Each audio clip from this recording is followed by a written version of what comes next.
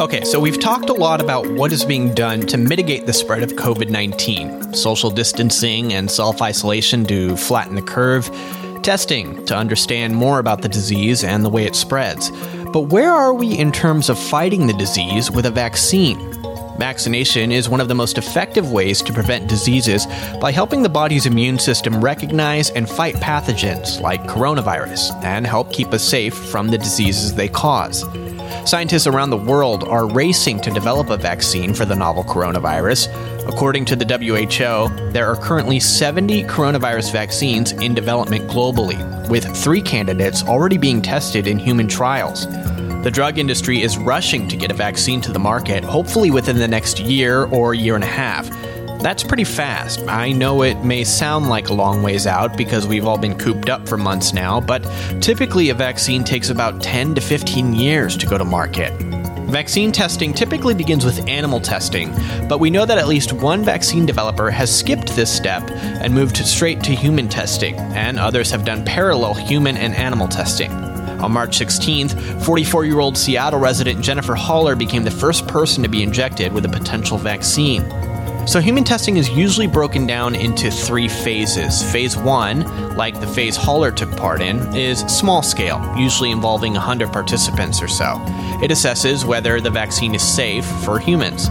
Phase 2 typically involves a few hundred more subjects and mainly evaluates the efficacy of the vaccine against the disease. Now, this phase can last several months to several years. Finally, Phase 3 tests on a larger scale of several thousand across medical facilities to further assess the vaccine's efficacy over a defined period of time. This phase is the one that usually lasts several years. Currently, the furthest along in a clinical process is an experimental vaccine developed by a Hong Kong bio company, which is currently in Phase 2.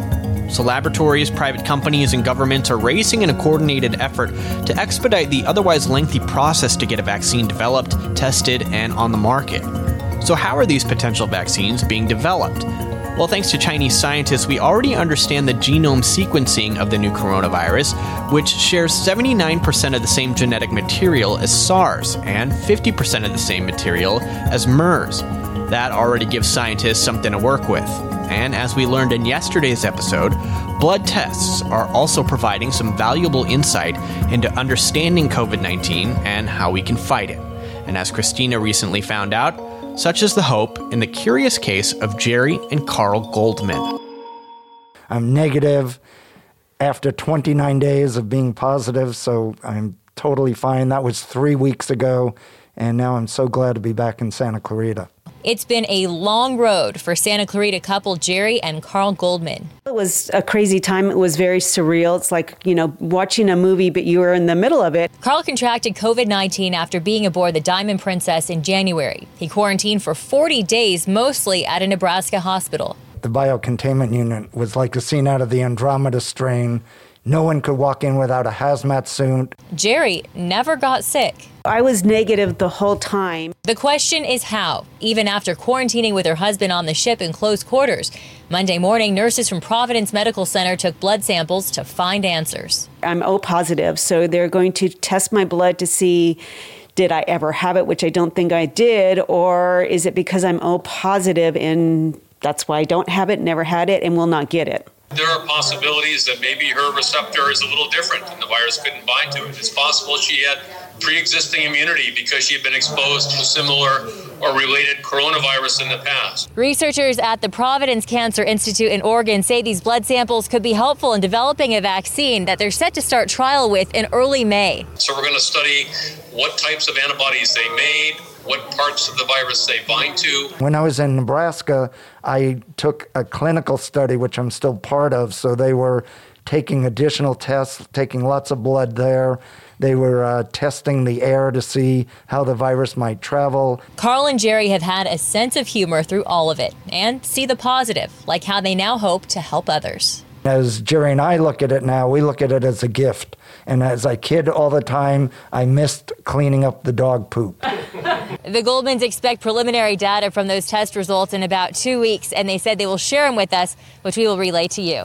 Christina also spoke with Dr. Bernard Fox of Providence Cancer Institute about what all this means. There's so many things I want to ask you. Let's start with Jeri. She thinks, and she mentioned that she believes her blood type of O positive could hold answers. That's one of many factors you might consider when analyzing their blood.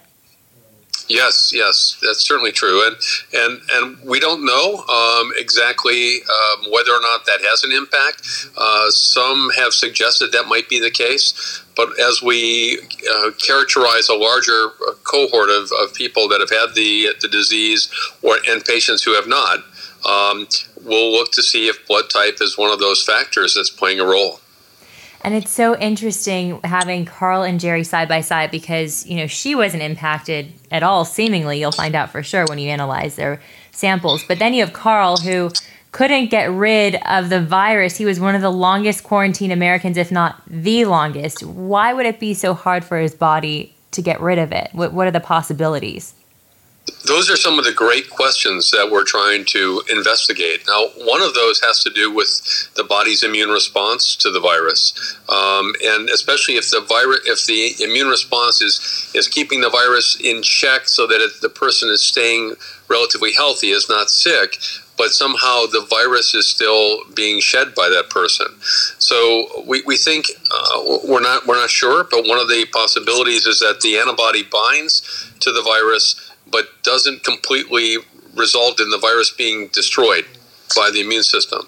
And so it's also possible that the virus that he was shedding, and some people have reported this, if they have the antibody that your immune system makes and it's bound to the virus, that virus can't, even if it's shed, can't infect anybody. But that's been really not studied very well, and we need to figure that out. So we're not sure. We do not believe it's because the virus mutates that much, and that an antibody that could bind to the spike, the part of the virus that allows it to get into your cells. We think that if you've got something that an antibody, which is like a guided missile that your immune system makes that can target the virus, it binds to the virus and targets it, and then that enables the other parts of the immune system to destroy the virus. So we don't know if the type of guided missile that Carl made initially, maybe it wasn't a really good destructive missile, right? Maybe it just bound to it, but wasn't allowing it to be destroyed, and somehow was allowing it to survive. Mm-hmm. And it took longer for Carl to make the right type of immune response that was really destructive. And that's a hypothesis. I don't know if that's the case, but we're going to look for those different types of antibodies in Carl's blood when we study it.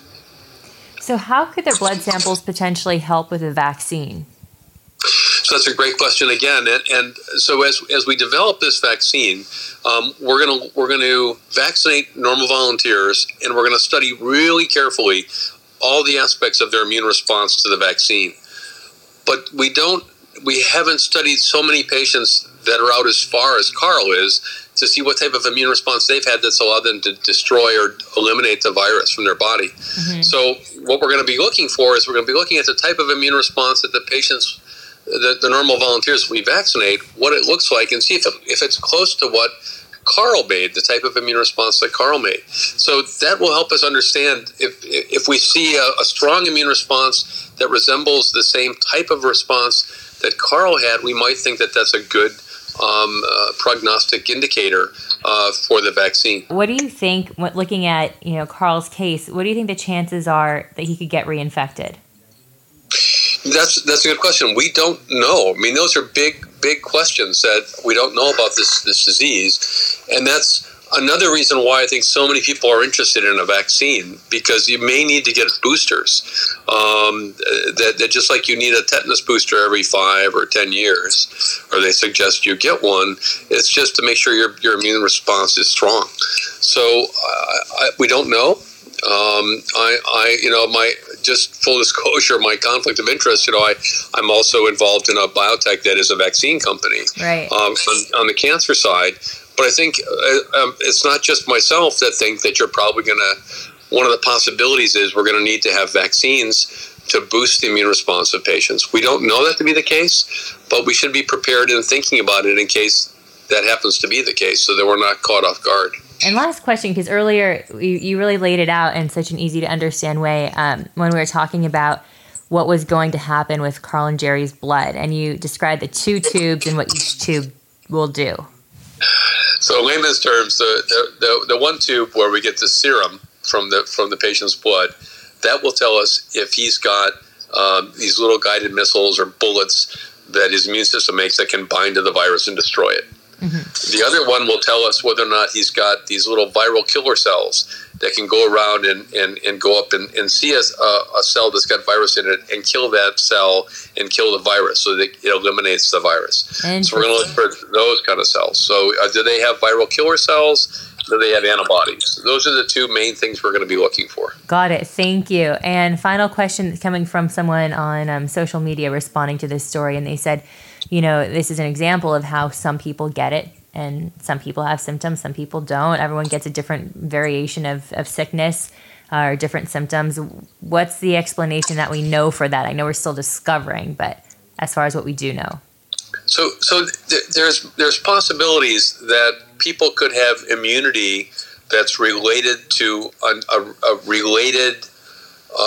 similar coronavirus.